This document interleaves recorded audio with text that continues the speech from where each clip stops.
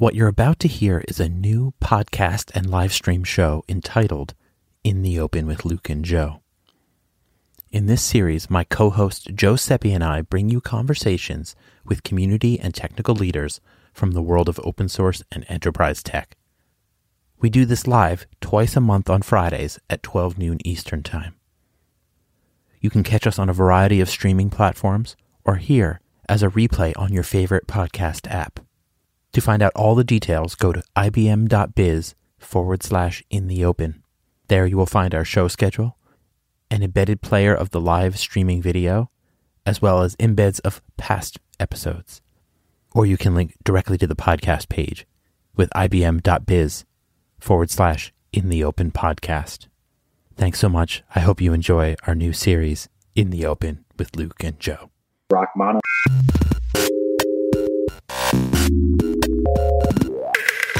Welcome to In the Open with Luke and Joe. I'm your host, Luke Shantz, and here's my co-host, Joe Seppi. And a big welcome to our guest, IBM fellow, John Cohn.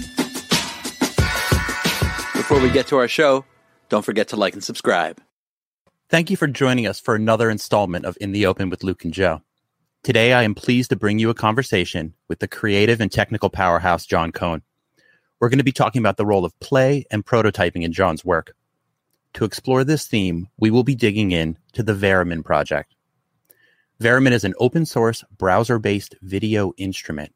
It uses computer vision to track movement and converts those data points into music. But before we welcome our guest, John, let's say hello to our co-host, Joe Seppi. Hey, Luke. How's it going? I am doing well, Joe. Happy to be back on another episode of In the Open with you.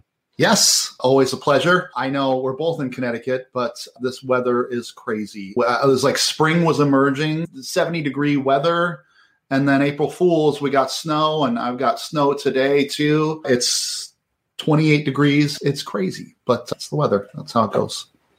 It is, and I feel like Connecticut is like a microclimate because you got this elevation and it's close to the coast. I think you're 30 minutes away, and I didn't see any snow. So it's, I think we need to check in on some weather API, like microclimate weather API here. Yeah, we should do that. Do some comparisons here, just the distance. Without further ado, though, let's bring in our guest, John Cohn. Hey, John. What? Hey, what you guys talking about snow? I'm in northern Vermont. So I'm looking at a ton of snow. Yesterday, my wife and I were hiking just near the house in waist deep snow. But wow, down where I am it's just pretty dusty. Yeah, you're way up there near Burlington, right? Yeah. Cool. I lived in Bennington for a little while. I love Vermont. Oh my gosh. Yeah. But I've lived everywhere. I've been all around. Oh, it's great. Yeah. I love it up here. It is like a maker's paradise. So yeah, it seems like it, right? It's a real kind of creative, hub, whatever you'd want to call it. One of everything. Yeah, I love it. Yeah, that's really cool. So before we get into the Varimin project, John, maybe you could give a little bit of a self-introduction to our listeners who might not be familiar with your work or where you're coming from. Oh my gosh. Well, it all started 62 years ago on a snowy day in New York City. And now I'm here. Let's see. I grew up to the extent that I grew up in Houston, Texas, in the middle of the space race, 1960s. I wanted to be an astronaut. Wow. And I came to realize I wasn't good enough looking to be an astronaut. So actually, my mom just found this article, this little piece of paper that I wrote that said I wanted to go to MIT and I wanted to be an engineer. And I did both of those. So that was a while ago. Yeah, went to MIT because it was as far from Houston as I could get. I like Houston. I don't want to sell it short. But no, Houston's great. Yeah, Houston in the summertime might be a little tough. Yeah, but came up here, I went to MIT and have really never escaped the orbit. I'm like a huge, let's see, is that backwards? I can never. No, that's good. Like say, yeah, I helped form Vomit, Vermont's own MIT club. And I went there as an electrical engineer, took my junior year, went to Austria because I thought I wanted to be a historian because I heard there was a good future in it. And I decided, hell no, I'm going to be an engineer. Came back and joined IBM. I used to hitchhike up here. I had a friend from Texas, and I live in beautiful Jonesville, Vermont, population 600, in a slightly haunted schoolhouse with my beautiful IBM-issued wife. And I just started my 40th year at this place, which is Wow. crazy. But it's been, that's a pretty simple view. 3 beautiful kids. My middle son, Sam, passed away several years ago, which I have to get out there soon because it kind of is a part of who I am. Have had a really good career, life, enjoy working with people about just geeking out on science. Yeah, that's amazing. Lots of stuff there. I'm curious, when did you think about IBM? And sorry, I know we're all IBMers, so I don't want to spend too much time on this, but coming up in the space time in our country, was there any, I know IBM was really involved in that, but were you later on got involved with IBM? I'm just curious. To answer your question, Joe, I think about IBM every waking second, of course. Of course. And IBM is so big that it actually works space-time. So you mean space-time? What was really something about it? Because I said I wanted to be an astronaut. Like every kid that I knew, male or female, several of the astronauts' kids went to our school. And there was a horrible fire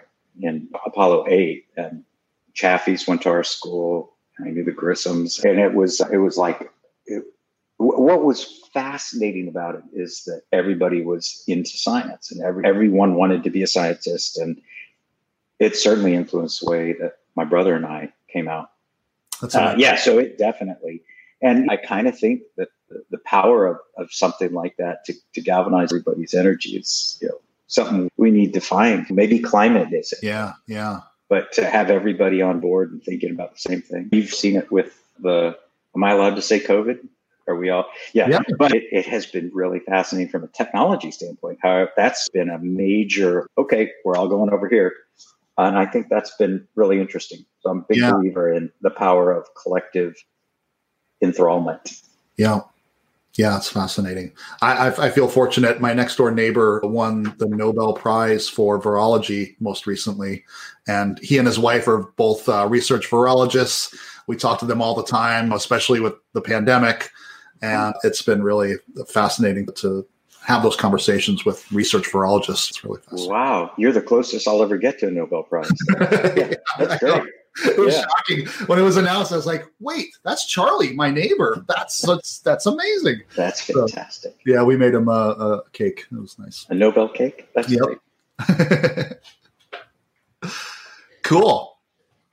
I should also say that the main thing is that I'm a nerd. This is if I really had to define myself, I would say I am a very proud and dedicated nerd. And I hope that I don't know who's out there right now, but I hope that we've got nerds and nerdettes out there. That's a great place to parlay into one of the themes that we are going to talk about today, which is the significance of play and how that ties into prototyping. And I think one of the things I think we're trying to really get to in this show is yes, there's business problems to solve. Yes, there's technical challenges that happen that we have to deal with. But I think a lot of the best stuff and a lot of what motivates us as engineers and technologists and scientists is this just passion and love for the technology and learning and playing. So I know that maybe set us up for that and let us know your methodology there and then how like a project like Variman comes out of that. Okay. Yeah, that's something that's a long and hard-won lesson. I've always been nerdy and always been working with my hands. And I recognize that that's what doing projects in my parents treated us with benign neglect and didn't care what we did in the garage. So we had all sorts of crazy stuff going on there, my brother and I. As a matter of fact, when they moved up to Boston, I had to go down and dismantle our lab, and I found almost World War III worth of chemicals in there. That was interesting.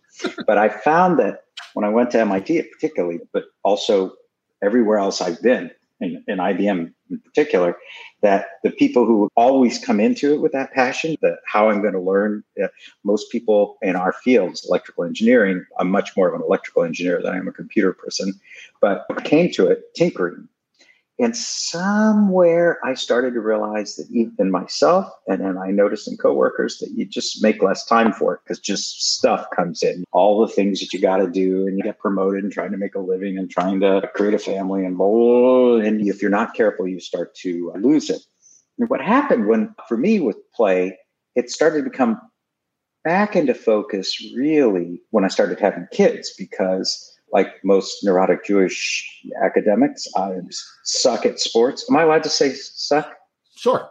Am I allowed to say sports? You're allowed to say whatever. The guy who's going to go throw a football around. That's the oblong one, right? Yeah. I wasn't going to be that guy. But when you go outside in the backyard and blow stuff up, it was a really nice bonding moment with kids. And I found that the more sciencey kind of stuff, the stuff that I enjoyed that I did with them, the more they got into it. And then I got dragged into their schools and then the neighboring schools. And pretty soon, I think at last count, I've been in front of about 60,000 kids. Wow. And especially the weirder I look, the better off that actually works. But I mentioned about our son's passing. I have 3 beautiful boys. Max is the oldest, who works at Meow Wolf. Do you know about Meow Wolf? No. Go look up Meow Wolf. Oh, it's this amazing. It started in Santa Fe. I digress, but it started in Santa Fe. But he is an amazing maker. He has a 5,000 watt cutting laser. He writes code. He welds. He 3D prints. But this is an indoor kind of experience park. Started in Santa Fe. They just opened in Las Vegas, and they're opening in Boulder soon. So anyway, he does that. Our youngest son, Gabe, is a biochemist. That's why your Nobel Prize story. He's a third year PhD student in cancer biology. Cool. And our middle son, Sam, as I mentioned, passed away in an accident when he was 14 on vacation in Florida, which was how long you got us? That was a tough thing. Surprisingly, though, I found that playing was what brought me back to this world. And I found specifically making stuff was therapeutic, but making stuff with other people, especially kids, was just like, hey, that feels good. And it felt right. And I started making things with people. And I kind of reflected on this. Actually, what kind of gelled the thought, I was doing it, but I didn't really stop and say, that's really my message, until our youngest one, Gabe, asked me to give a talk. I was the honors keynote at their graduation, at the high school graduation, which was kind of in a week. We're in a town of 600 people near a town of 4,000 people, and everybody knows everyone. And I was all nervous about giving this talk, because if you suck in that size town. But I ended up coming up with the idea that what would I tell myself if I could go back in time to when I was, say, 17 or 18? And it was really that I wish I had, that I would want to reinforce, or that not to work so hard and to play more.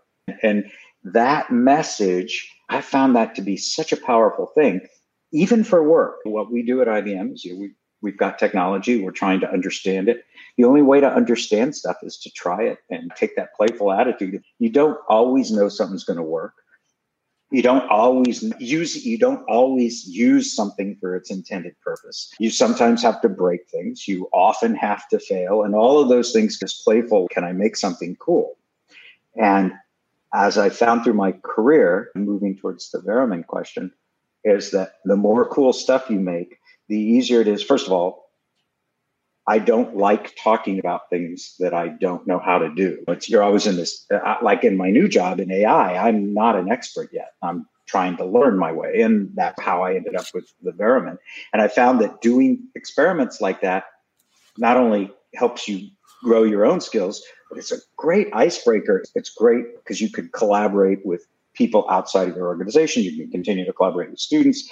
Even in a client situation, when meetings go horribly wrong, bringing out some gadget that you made that uses, the technology you're doing, it's it's an icebreaker, and it's a source of collaboration.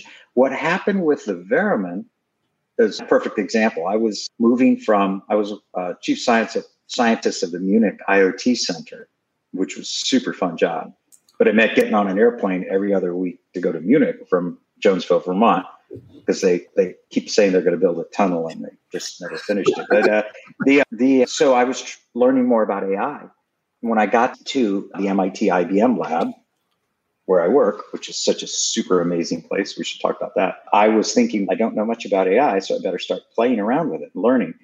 And I build Tesla coils. Do you know what those are? Mm-hmm. They're menacing devices that send out big meter-long sparks. And I had this idea that I wanted to use AI to control a Tesla coil. So I I put together something so I was learning TensorFlow. I'm a PyTorch person now, but TensorFlow. And on top of it, there was a trained model called PoseNet, which is a motion capture thing. They had some great people who put TensorFlow out and did a really great job of having a bunch of like little demos, little open source demos. And there was a PoseNet thing using TensorJS so that the model actually runs native in a phone or something. So I started hacking on that and pieced something together with Node-RED. Do you know about Node-RED? Of course. We should talk about Node-RED. I'm one of the great uncles of Node-RED. I'll tell you about that in a second. But basically crafted something crafty together that used PoseNet, a kind of a hacked example, used MQTT and turned into somewhat beautiful music. Then I was lucky enough to meet somebody in one of the IBM developer outreach groups, Va Barbosa. You ever run across him? Yeah. Va's oh, God, what an amazing guy. He's just great, solid front end, back end, and a good designer. Mm-hmm. And so he helped me take my really crafty three-piece kind of thing and actually make it into something kind of pretty elegant. So we did that. And I'll tell you, I did it just for fun, did it just as a learning exercise, but I've had so much fun with that thing. A couple of years ago, I was at NeurIPS, which is it's the biggest AI conference in the world. Okay. And I walked into a room. I hope I'm not offending anybody by saying this, but there were a bunch of demos, some from our companies, most not from our company, and were frankly pretty boring, except for one robot thing that tried to force food into your mouth. That was cool, but most of them were boring. And I sat down next to a friend of mine, another IBM person, and I said, let me show you what I'm working on. I flipped open my laptop, brought up the Veriman version 0.0.01 or something like that, and was playing around with it. We'll show you that. And all of a sudden we had a crowd. And I was like, this is good. And since then, I've used that thing to, again, just to interface it. We were talking before the show. I use it to interface to physical devices. So it runs my Tesla coil. It's a MIDI controller, but I've now just recently with another student just over the hill worked out a way of creating it as a general purpose MQTT interface. So I'm now running a big robot with it and a 30-foot keyboard. What else have I interfaced it to? Anyway, long answer, but because it's fun. Yeah, exactly. Yeah. That's really cool. There's so much there to dig into. Is there a way we can show that thing? Yeah, people. I just realized I'm talking about it, and maybe people. Ooh, there's Luke. Here I am. Live? Oh wait, you look frozen? Let me refresh it here. Got a lot going on. Yeah, I'm gonna fire up mine too. Maybe we can fire up yours. Yep. This is a lesson of you should always make a video backup. I have my MIDI. I have that. I have that. Oh, did you actually hook it into a MIDI keyboard? I did, but I don't know. I haven't gotten that part yet.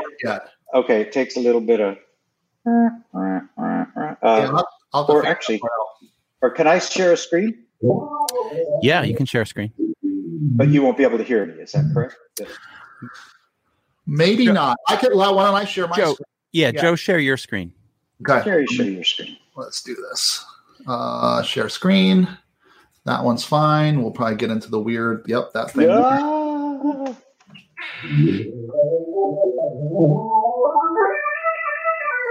Yeah. Basking it.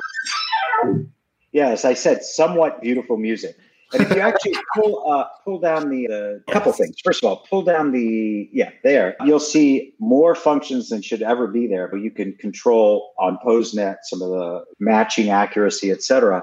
But you can also turn on several other things. You can turn on how modal it is, like whether it's in a minor key and right now, actually, one thing I'm working on right now is my wife worked at IBM for a while. Her late father-in-law worked there. And between us, we have 84 years of IBM. So she's sort of a techno neat nerd yoga teacher. And do you know what a harmonium is? These kind of things that you meditate to. So I'm trying to build a chanting device that uses Veriman.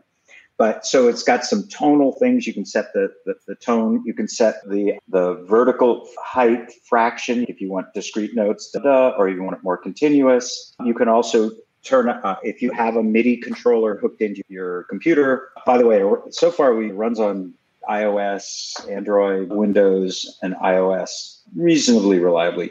But it can output MIDI. And as I just mentioned, it'll also work with an MQTT broker and will follow where your nose is and your eyes are, where your shoulders are. You can get all your whole body, but you can get an idea of where your wrists are. So I have a robot that's armed. It's in pieces right now, but you go like this. It follows your gaze, so it walks around with you and adjusts to the distance that you are, and you can wave your arms around, and it's totally insane, actually. That's really cool. It sounds amazing. That is so interesting. Two thoughts I wanted to mention. I love that you have a Tesla coil that controls this, and I'm a huge Nikola Tesla fan.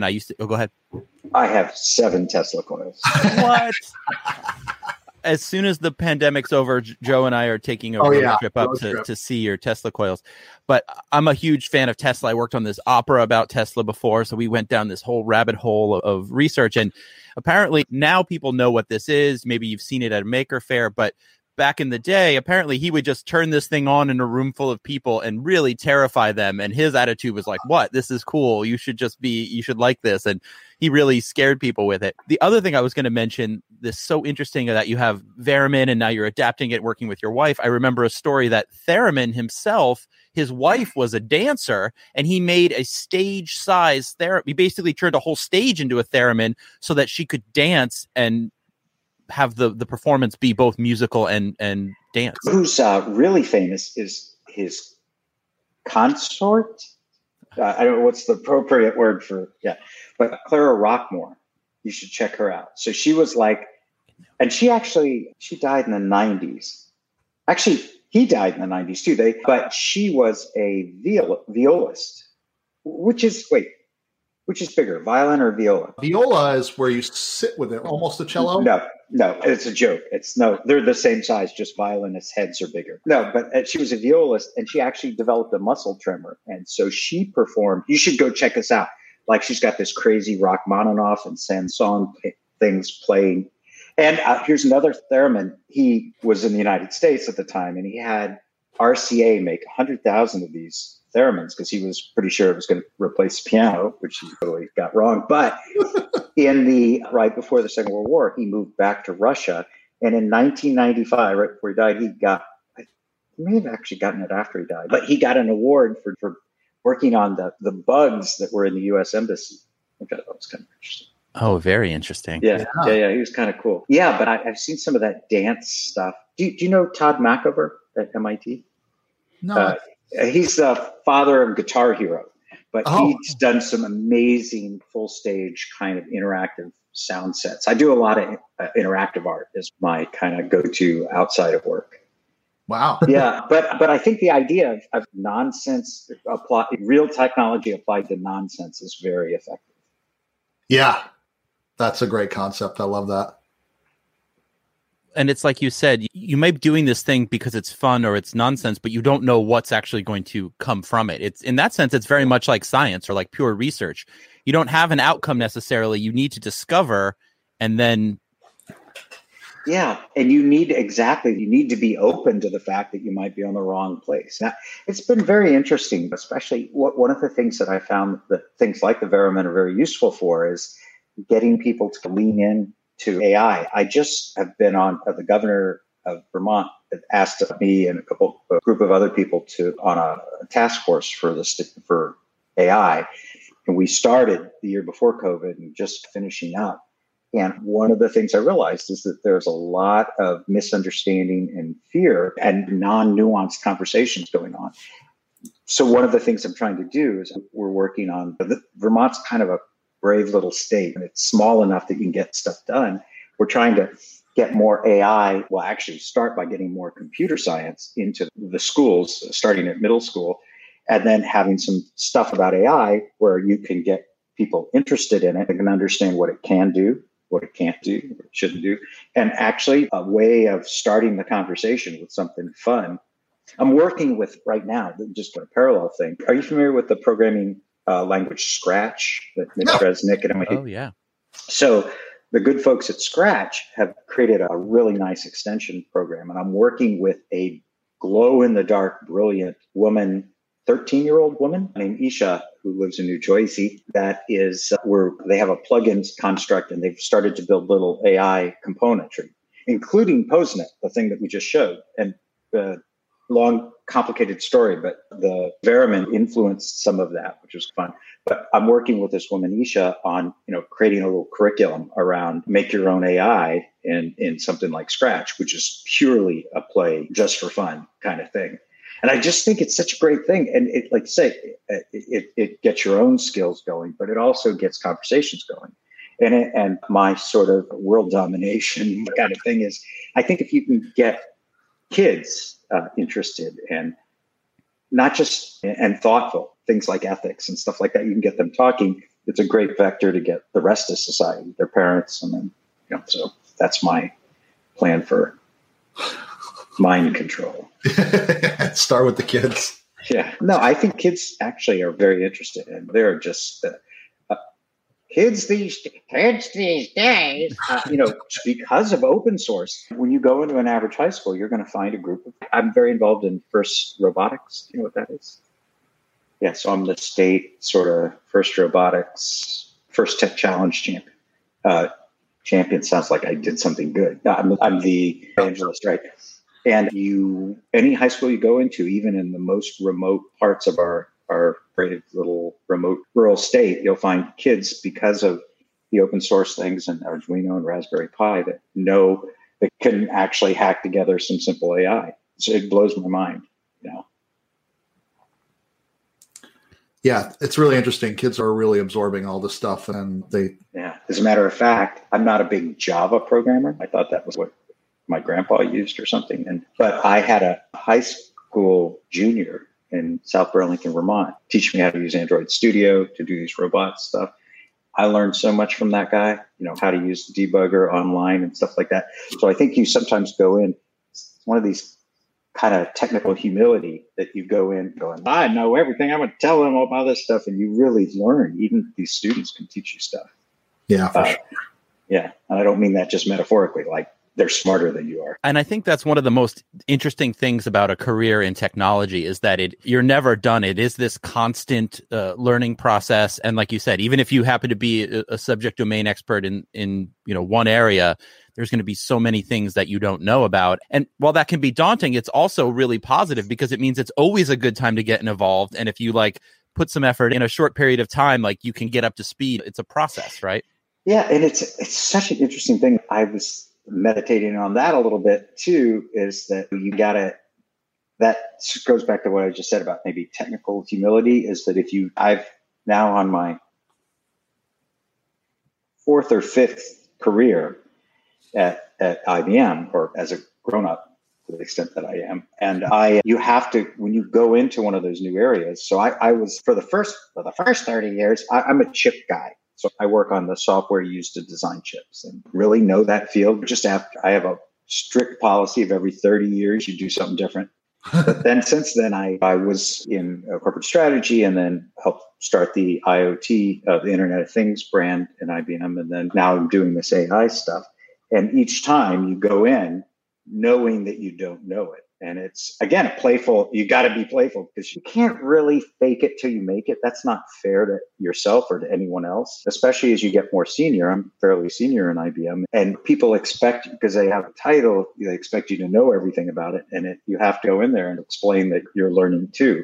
And I think that's good messaging. That's good modeling for young career people, because the scariest thing in the world is when I meet somebody who thinks they know everything. Because I know what I don't know, I hope.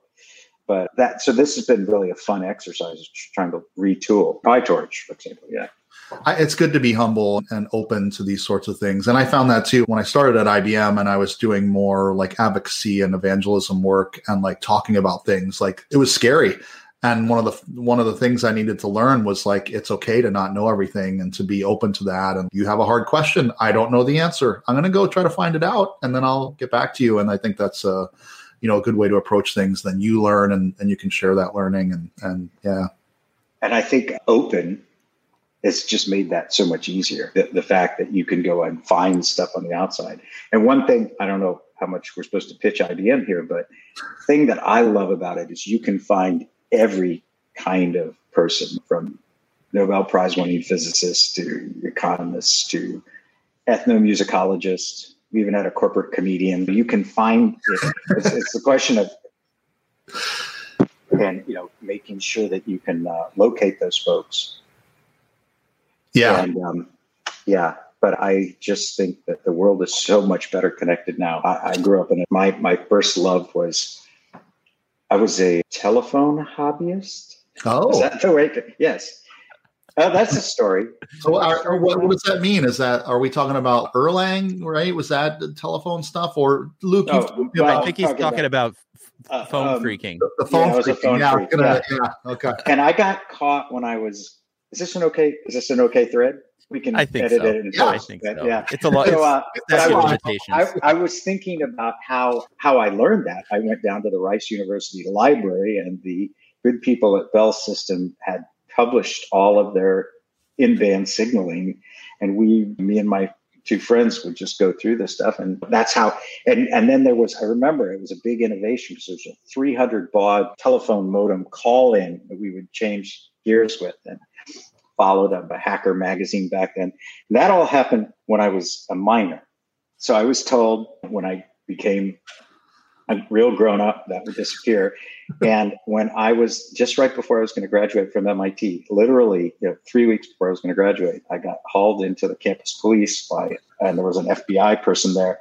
And there was an incident which I had nothing to do with.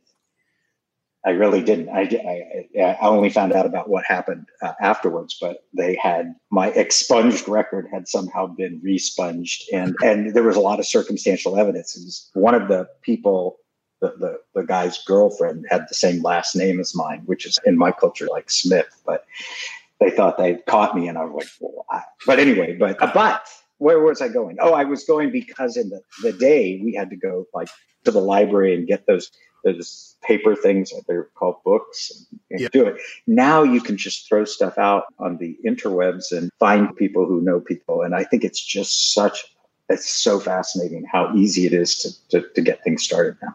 I love it. So true. Yeah, it really is. And I hear what you're saying. Even if you know about, say, one microcontroller platform and you try to dive into another, there is this learning curve, and read the manual. There's no shortcutting the shortcut, right? Like, it's actually, you're saying the information's there. You just got to grab it. I went crazy around my house this past winter with all of these temperature and humidity sensors. So I have all of these little guys, and I put them on all of these like ESP32 boards. Yeah. Oh yeah. Yeah. Or 8266. And then look, this is the data I collected. This is all the temperatures in different places in my house, and now I'm at the stage where it's like, oh, I want to analyze this. I'm going to build these dashboards. Could I get some kind of AI custom thermostat? We'll see, but this is what I've been playing with, and it's. If you're not comfortable, move 3 inches to the left. Is that well? Luke is redoing his house. I have a lot of meetings with Luke, and so sometimes he's like in a bundled up blanket, and so like real data there. I was thinking about that crowdsourcing of information, and when I was a little boy, it was shortly after Sam passed. I was in Shanghai, and I saw, this was 2007, and I saw the sign wall size, building size TV screens at the time, and so I bought some of. Now you see this stuff everywhere, but at the time, I bought a bunch of this stuff. This is more recent generation, but I couldn't find, there was no documentation. The documentation that was there, obviously, was in Chinese, but it was poorly documented. And it was all for video. This was for wall size video. And so I bought a couple of meters of it to make a hat, of course. And I sort of just got on an oscilloscope and tried to reverse engineer what was coming out of the controller, because I had a little bespoke controller. And that was pretty early in the times of things like Make Magazine and stuff. And I found a kid I didn't meet until a decade later that could help me figure out how the fades work. But this is more recent generation stuff. But I was so amazed that we had exchanged all this information. We had put out an open source. I was first on a BASIC stamp. Remember the BASIC stamp? And then we had redone it on PIC controllers, and then we eventually did it on Arduino. And I think some of our code actually ended up in some of the Adafruit stuff that I use now. And it was just this kind of weird group of people coming together to decipher something. I built a thing for Burning Man. I go to a festival called Burning Man with a bunch of people, and I bought 20 meters of this stuff for the 2 wheels. And this, I remember being up there 3 o'clock in the morning, soldering at the top of something, trying to get something to work, which eventually worked, which was good.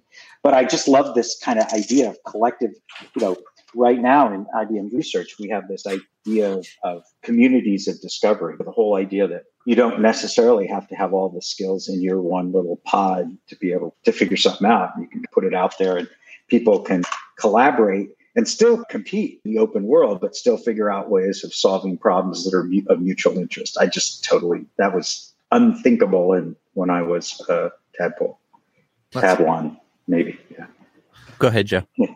No, that's amazing stuff. I'm curious, like what's going on for you right now? What's coming up in the future? What are you excited about that's on the horizon? I'm very interested in how you get the public more interested in AI. That's one thing, and just in science in general. I'm super fascinated. I was on a project related to COVID. I was peripherally related to the group that just the health passports coming out in New York State. We were working on a tool. We've developed a tool for doing contact tracing using Bluetooth, but Bluetooth was inaccurate because it goes through walls, for example, and it can be 2 meters off on a 2 meter accuracy measurement. So we're using phones, just unaltered phones, to do ultrasonic confirmation so you can remove false positives. So I really like this idea of code for good. And I've been getting more involved in something that IBM does called Call for Code. IBM is a sponsor of Call for Code. And I believe that you can turn on that switch in anyone, but in a student that says she or he can use their technical chops to do some good in the world. I think that's a lifelong enablement. If you can turn on that, I like doing that, I can do that, and my skills can make a difference in the world. That's just a great magnifier. It's like a fantastic Ponzi scheme. So that is one thing I'm working on. And I'm also, as much as I love technology for purpose, I'm also, as I said before, a big believer in technology for no reason at all, because it's fun. So right now I'm working on, do you know the band Phish? Yeah, of course. They're Vermont buddies. And so Mike Gordon, the bass player's good friend, and in 2013, me and my friend Homer built him a 30-foot keyboard that was interactive so that people who attended the shows, and these were, his band was in smaller venues than Phish, but it was an interactive thing that would allow people in the audience to play it, and it was completely beer-proof. So it was in these. So now I'm re-rigging it to run off of. It used to run on using a tool called Max MSP. Do you know what that or Ableton? Yeah. He wanted to make it simpler because he wants to have it as more of a toy, and so I'm re-rigging it for his house so that it all runs on a Raspberry Pi 4. So that's what I'm doing this afternoon. My boss isn't listening, but I'm actually interfacing it to the Vermin. Of course, cool. Just for fun, so you can sweep and have it go. But we're always into making. I think that the idea of spectacle, making science a little bit bigger and a little bit more surprising than people expect, is a really good way of getting people into it. I've been doing this for work with kids and work in schools for now 3 decades, to the point where, their kids are now being impacted by it, which I totally love. I love it when a kid comes up and says, I remember you came in and shocked the teacher or whatever. But anyway, so I'm looking forward to doing more hands-on stuff. I think I've earned, I believe, the time to go putter. So that's what I'm doing more. Puttering for good. Yep. And for play. Yeah, definitely for play. Yeah. That's amazing. Yeah. That's so interesting what you were saying about the communities of discovery. And I just wanted to mention, I also am involved in the Call for Code, and we just did this podcast for Call for Code. It's all about getting started. And one of the main themes of the podcast is exactly what you just said, is, first of all, the starting kits and like the prompts for Call for Code have expertise baked into them. But really, whether you win or not, the whole process that is outlined there is exactly like this community of discovery that you mentioned, where it's about getting engaged within that Slack channel, within your own community, finding subject matter experts. Like one of the teams that won, I think last year or the year before, 2 years ago, Prometeo, they didn't win the first year. And then they went and got with an actual wildfire fireman who is an expert in that space. And then having that subject matter expert on the team allowed them to revamp the idea and then end up winning. And I hear stories over and over like that. The more you actually, it's a little bit of risk, maybe opening up and saying, I don't know, or asking for help or talking to people. But the more you actually do that, I hear these amazing stories about how this fantastic stuff comes out of it. Yeah, that sends me on two riffs. One, on the call for code thing, one of the things that I'm so excited about is actually a mechanical thing. So this past year and a half, I helped at MIT. We built a supercomputer named Satori, which is named after my dog, who unfortunately passed away this year. But it was number 4 green supercomputer in the world. Wow! And the process of doing that, it's been pretty fun because it was in a kind of storyline. It was built using Power 9 processors, which I worked on everything up through Power 7, but they were still using the same design methodology. So I actually had to learn how to use these, and I recognized. One of the things about how do you make technology consumable, because just trying to get something in use at MIT is really interesting because there's 23 different departments, physics, electrical engineering, humanities is one department. But we had so many different things coming at us, we had to make it as simple to use as possible. So we really do a lot of work with things like just simple Python stuff and Jupyter notebooks. And what I'm working on now with the people in global university programs is trying to get IBM has some fascinating technology around climate. We have things like the Weather Company, we have Pairs, we have a lot of data science stuff. We have the Mayflower magic boat thing, research boat. We have all of these components and what we're trying to do is bring them into a single kind of a very consumable component based on OpenShift. So what we're doing is basically creating like a code-ready container that will you be able to come down and in 90 seconds be in Jupyter Lab, whether you're running on your laptop or you're running on a hosted supercomputer like a Satori. So I've been spending a lot of time trying to, what's the easiest way to document? How do you make something that's intrinsically complex? It's rich and deep, but how do you make that accessible and usable in a form that everyone can see? So I'm spending a lot of time learning, coming backwards from an outsider's perspective to say, okay, here are the tool sets that I can assume that someone would know. How do I make some of our more complex, I don't know if you know about Pairs, but it's this really cool spatial temporal database around the sort of community of discovery thing. How do you make that really consumable so you don't have to go through a bunch of proprietary interfaces? So I'm learning a lot about that. But can I go back to another thread, or do you want me to stop and take a breath? No, go ahead. That what you said, Luke, a couple minutes ago about the ability to ask for help. We were riffing on that before. One thing we hadn't talked about, which I am contractually incapable of not mentioning in every conversation, is that, so I think you just, Luke, but I was in a reality show a couple of years ago on Discovery. And that was a pretty weird experience. And it was Discovery Channel's show called The Colony. Totally stupid, really stupid premise. But it had this ridiculous premise, like that there was this global pandemic. It was really weird because actually there were 10 of us, me and 9 crazy people, and we're still very close. And we all had this kind of weird. Early in the pandemic, though we didn't think it was early, we do a lot of sort of events, and we all did a virtual event for a 7th grade class in Toronto about the pandemic. And I realized as we were all talking that we were all having this kind of post-traumatic reaction to the pandemic because that was what we were supposedly living.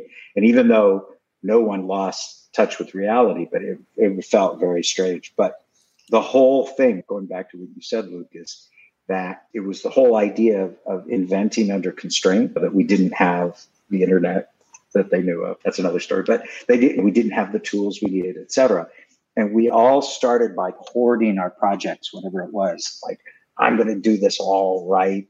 And if I'm going to succeed, everybody's going to know it's mine and blah, blah, blah. And we all I remember the moment that it clicked for me. That was that asking for help was not a sign of weakness. It was a sign of intelligence. But I was trying to turn a car over so I could take out the alternator. We were making a generator that burnt wood. That's a long story, and I was going to try to turn this car over by myself. And I was hired to be the book smart guy and the street smart guy who was 6'4", and my dear friend now, came over and said, "Professor, you beep." And, he just called 4 of us and we just picked the car up and went, and it was like, it just was a really interesting thing. But the idea of asking for help is not a sign of weakness. And if you're an ability to give help and do it freely, that's really what's behind open source. It was just a really fundamentally that was a cool event.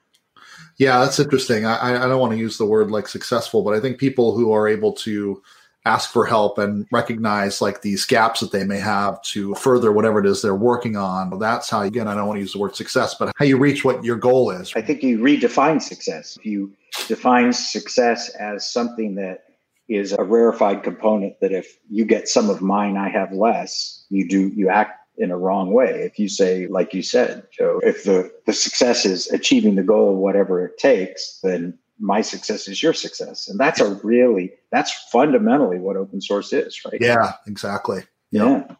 I think a lot of our listeners might be familiar with the cloud side of that, how that happened, how we've gotten from having to build your own DIY infrastructure as a service, monitoring and all of this. But this totally brought back memories when you mentioned Basic Stamp and PicChip.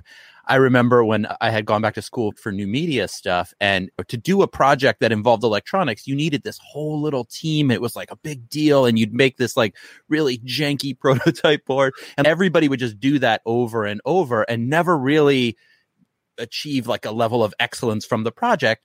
And then fast forward 2 or 3 years later, I'm using it was the wiring board then. It was pre-Arduino, but the wiring board. By myself, I was able to do this quite elaborate for the time. I was using MaxMSP, I'm using the wiring board, and I'm creating this interactive like museum exhibit. And it goes to show for years and years, people were recreating the wheel over and over. But then as soon as it got into an open source place, you could just go right to creating that differentiating value. You raise the level of innovation. Exactly.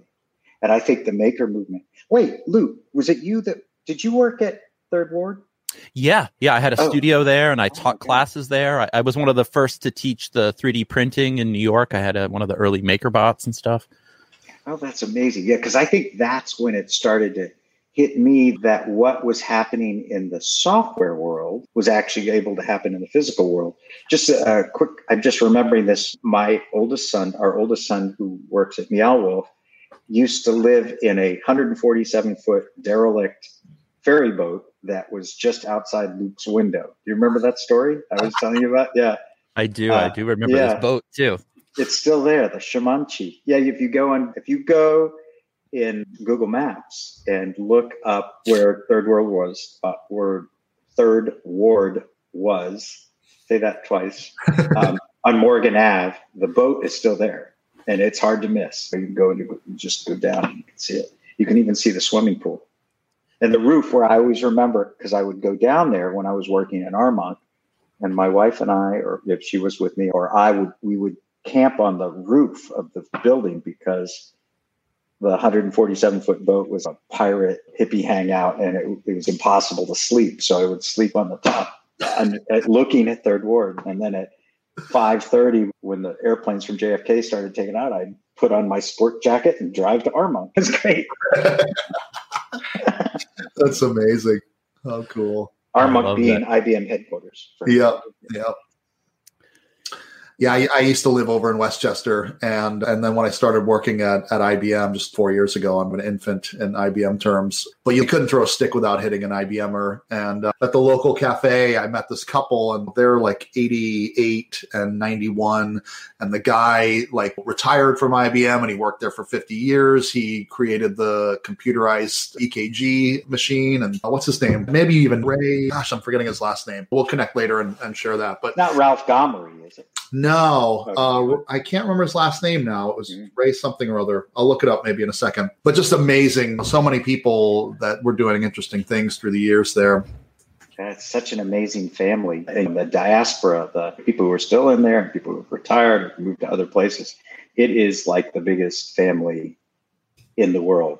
One of the things that was very interesting about this last year, until I started working at the MIT lab at the very end of 2018, but before that, I spent my entire adult life traveling all over the place and had so many friends in IBM. It was very interesting this year. I don't know if you both felt that, is how much I miss the human contact, but also how much I now realize that we could travel a whole lot less. I'm glad I got to, but it was very interesting though. But what an incredible community of people. I know. Ray Bonner, that's who it was. Oh, I knew it. Yeah. You know Ray? No, I know who he is. No, he's before my time, believe it or not. Yeah, he's amazing. He and his wife are really sweet people. Yeah. I was actually born in Ardsley. Do you know where that is? Yeah. But then my parents moved to Houston because my dad was a sports promoter, which was very interesting. But we still found some, I don't know what we used to talk about, but we were like on two different planets. But yeah. Right. Yeah. Well, I thought about this early on. Houston and Burlington actually seem similar to me. Like they're creative places that have, am I crazy? I don't know. No. I would say that Burlington has not discovered Mexican food. I love Houston. Yeah, it's got a great art culture. Actually, yeah. I mean, I guess there's a very cool kind of avant-garde art and music thing there that I was super into. Yeah, that's what I'm thinking about too. I drove around the country for a while once and played a show there, and it was this open warehouse, and there were a bunch of punk kids and creative types running around, and it just seemed really rich. Yeah, my brother, who is a world famous surgeon inventor guy down there, was part of a group called the Urban Animals. They were, remember, a street skating? Like they had this whole punk rock street skating inventing club thing, and this was in the 70s and 80s. I was like, what was going on? And let's just say that wasn't the Texas of my youth, but it's a very cool place. Yeah. I'll have to meditate on Burlington is the Houston of Northwestern Vermont. So it must be the climate. Is Rocky Erickson from Houston? I don't know if you're familiar with Rocky from the 13th floor elevators. Oh my gosh, I love the 13th floor elevators, but I don't know. Yeah. He was the lead singer, guitar player, and they were in Texas, and that's a whole nother story. I'm kind of an Americana. Townes Van Zandt. Yeah. I'm a lousy guitar player. But I love Townes. Yeah. He took a hit off my beer. And Jerry Jeff Walker died. Did you hear that? Oh, I didn't hear that. Yeah. Wow. Yeah, I think we should continue this conversation on. Sorry. No, I meant these are actually topics that Joe and I are talking about. Like, we should have another hobby podcast where we talk more about the arts and culture, and I think we're going to do that. Yeah, I find that in any professional setting, like this is of course a professional setting, when you start getting into people's individual passions, that is always a very interesting thread. And especially when you can mix them. That's the whole, taking back to the technical play, where I've met musicians and artists. That's been my whole thing, is trying to enable. I'm not artistic or musical, but I love helping give somebody a technical boost who's got a vision, an artist or a musician. Yeah. And it seems like, I think the three of us are good examples. Like, I'm finding at IBM that there's enough freedom to bring some of your creativity to your work. Absolutely. And I hope it's okay to say this. People ask me, like, how could you live in a big company like that? And I have found it to be the most amazing playground, even though most of my career I've been doing real, hardcore delivery of real products and stuff like that. I think that just the range of passions that people bring to it. And I think the company has this, it gets trite, they call it the culture of wild ducks. Yeah. And I think on a day-to-day basis, you go, where is that culture? But honestly, the people I know who have been most successful there and lasted the longest have that culture. And I bet that's true in other big companies where you have to develop you need a culture, and then you can have a counterculture. But I think our countercultures are really where a lot of our spark comes to feed back into our culture. Yeah. And I'm finding too, like, the wild duck stuff is sometimes just under the surface, and there's something there, and then you're like, oh, Like I was sharing something with a friend, a colleague, and it was my music stuff. And he's like, "Oh, this reminds me of music back in Chicago not too long ago." I was like, "I used to live in Chicago, and a lot of these songs I wrote when it's like, oh wow, okay, you've got a little Wild Duck underneath the surface too. It's interesting." And what's interesting, are we out of time, or can I riff on Wild Ducky? So one thing that was very interesting, this whole Wild Duck thing, it was one of our founders. It was TJ Watson Senior, I think, who talked about Wild Duck. It's a Danish child story about a duck that went the wrong way, blah, blah, blah. But we sometimes paint that as being somebody who looks crazy or acts crazy or says crazy stuff. But it's really something very different. And a couple of years ago, we had one of these value jams things. The IBM puts everybody together and says, what do we collectively believe? And I could give us great points for really, really trying to do that. And there was, the Treasure Your Wild Ducks was theme 47 or something. It was one of those things. And I got called on a Friday to be in New York City on Tuesday because they were going to film something on wild ducks. And I'm honestly, just because I got crazy hair, I just cut it. People say, "Oh, you're a wild duck." And it's really not that. It's not that you look crazy or act crazy or say crazy stuff. It's really that idea of being persistent about an idea that isn't popular, or just doing it because it's the right thing, even if it's not the right thing. And I kind of sat there as we were filming these short segments, and one after the other, my colleague got up and told some crazy story of some thing where they had fixed the world. And I was like, I'm not going to do that. So when I had a turn to talk, I talked about, actually it was a technician that I worked with, Doug Llewellyn, back in the day in Burlington. And he was a quiet guy, still quiet guy. And he had a crazy idea about how to do layout for these memory chips. And he just persisted. And everyone, including myself, kept telling him he was wrong. And he got me to do a little code. And my code is terrible. And somebody saw my code and they said, let me redo that for you. And anyway, in the end, his idea prevailed, and it really made a big difference. And it wasn't because he was wild or flamboyantly crazy or real out there. It was because he had this crazy idea and he knew it was right. And I thought so that's the story I told. And I just told it again. Yeah. That's great. Here's to the wild ducks. Yeah, exactly. Yeah, that resonates, and that's been my experience as well. For work stuff, everybody I've ever reached out to has been nothing but gracious, especially with becoming a podcast guest or other things that are more, like you're saying, deliverable based. People have been really gracious, but once you get to know folks and you scratch the surface a little bit, you find these really interesting, like maybe they're into crafting, or maybe they're into some sort of really enthusiastic into some sort of sport, cycling, and it really is an amazing ecosystem of folks. And what I've learned too over the past few years is how much it overlaps with that open source community we talked about. Pretty much throughout every significant open source community, you're going to find IBMers contributing. Yeah, I think it's a technical generosity. You get that idea, so you pay it forward, but it comes back to you indirectly somehow, or even if it doesn't matter. But I think that's one of the most phenomenal inventions of the internet. Or I think it really comes from that, because I think it allowed people at any point to contribute at any level. It totally flattened that. You didn't have to be part of a big organization or anything like that. And I think that is a huge improvement in our humanity, because it's not just a technical thing, but it's the ability to contribute on whatever level, at whatever place, on equal footing with big institutions, small institutions. I love that. Yeah, I think contribute and collaborate, work together too. Absolutely. And you're right. Even outside of tech, I went to this, it was called Orbital Boot Camp, and it was like a personal development thing. It was right before I got the job at IBM. And one of the things it was this guy, Gary Chow in New York. It was in the former Kickstarter headquarters. But one of the things they talk about there, and I think it really resonates with the open source software, but again, can be applicable to anything, is working in the open is amazing, because you might think you know what you're looking for. But if you work in the open and people see that, things are going to find you that you never would have even considered, because you put it out there. Whether it could be as simple as blogging, just blog about what you're doing, and opportunities that you never could have imagined are going to find you. And it's almost, sorry, go ahead. No, I was going to say in the open, that's where we are. Yeah. And I think that it's weird because it's sort of almost metaphysical that you can manifest things if you just put it out there.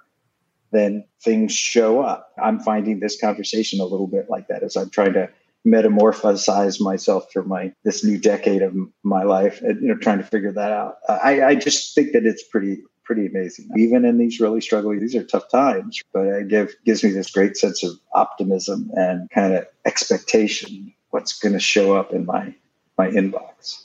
Yeah. And just 2 days ago, I had a reunion, just a chance reunion. I was an exchange student when I was a junior in college, and I hadn't seen these people in 41 years. And for some reason, I had bought a car. This was in Austria, but the guy had left a car in Houston, and I bought this 1971 Volkswagen van, Maggie, from him, sight unseen. And we were on this reunion, and I whipped out this key, and he sent me this long letter about the history of that car, which I hope is still driving around somewhere in California. But I was just like, oh my God, this was came out of the cosmos to just the perfect time to reconnect across 4 decades. Just loved it. Yeah. Yeah. Cosmic collaboration. Yeah. So I think we should wrap it for today, but John, I think this has been a great conversation, and what we should do actually is let's check back in soon. Let's have you back on maybe in the summer after you've been working on a few things. Maybe you could tell us what you've been up to. Yeah, I've got a couple of projects that'll probably be. I'm working on a medical device right now. I think maybe I'd be able to talk about that a little bit, and yeah, I would love that. And I'll tune in. I'm really glad to know you both, and I'll tune in because sounds like there's a couple of friends have mentioned that they listen to it. So I'm going to start listening to it too. That's great. And next time, I was told that you blow things up. So next time we gotta work that in too. Yeah. Do you have time for another story? Oh, absolutely. Yeah. This is a sad one. It's a very sad one. My really good friend, Scott, who's one of the guys who's helped me build 4 of my Tesla coils. He's just an amazing inventor. Got a quiet guy, but very just real technical, passionate guy, super, super smart. He's working his way through pancreatic cancer and just had a bunch of gear. And we have had not just high voltage as a common hobby, but chemistry and pyrotechnics in particular. And you'll notice I'm sitting on this side of the yoga space because that side of the yoga space is not safe to sit on.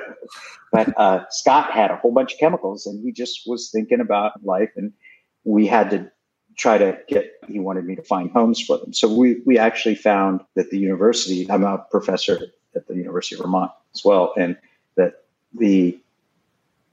actually, let me just think about whether I should say all this. Yeah, I think this is okay. But a lot of the chemistry gear that we had, which was a lot of it was pyrotechnic stuff, that the Department of Chemistry took because they use it for doing, like our youngest son knows this guy who does all these chemistry demos.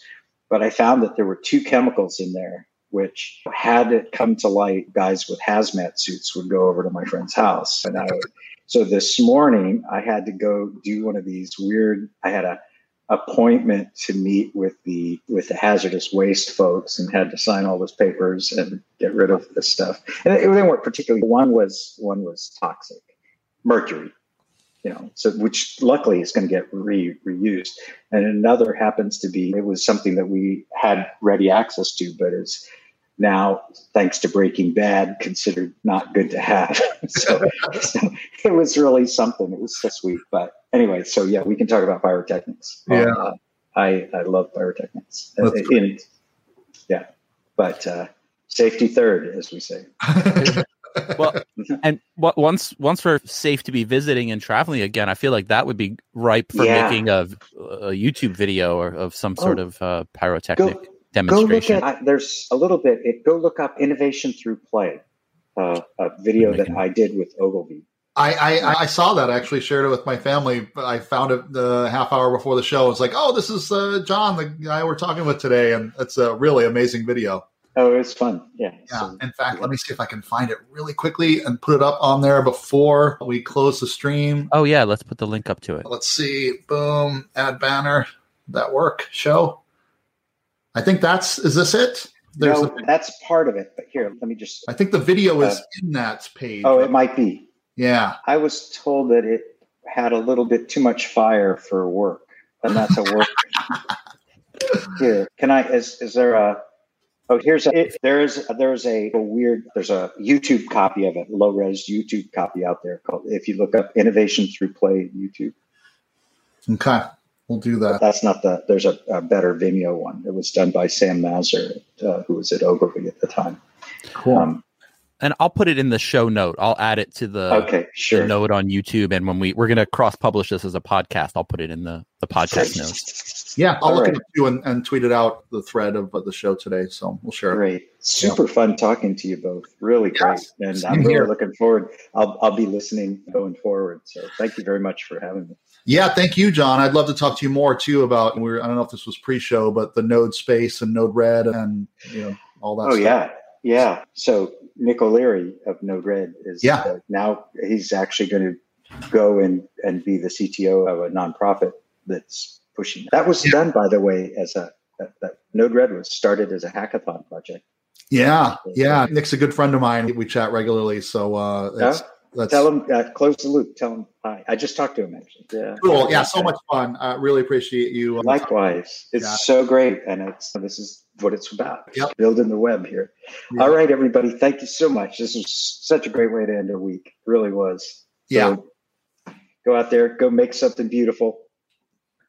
Thank you. Been a pleasure, John. Thank you. Yeah, likewise. Bye-bye. Cheers.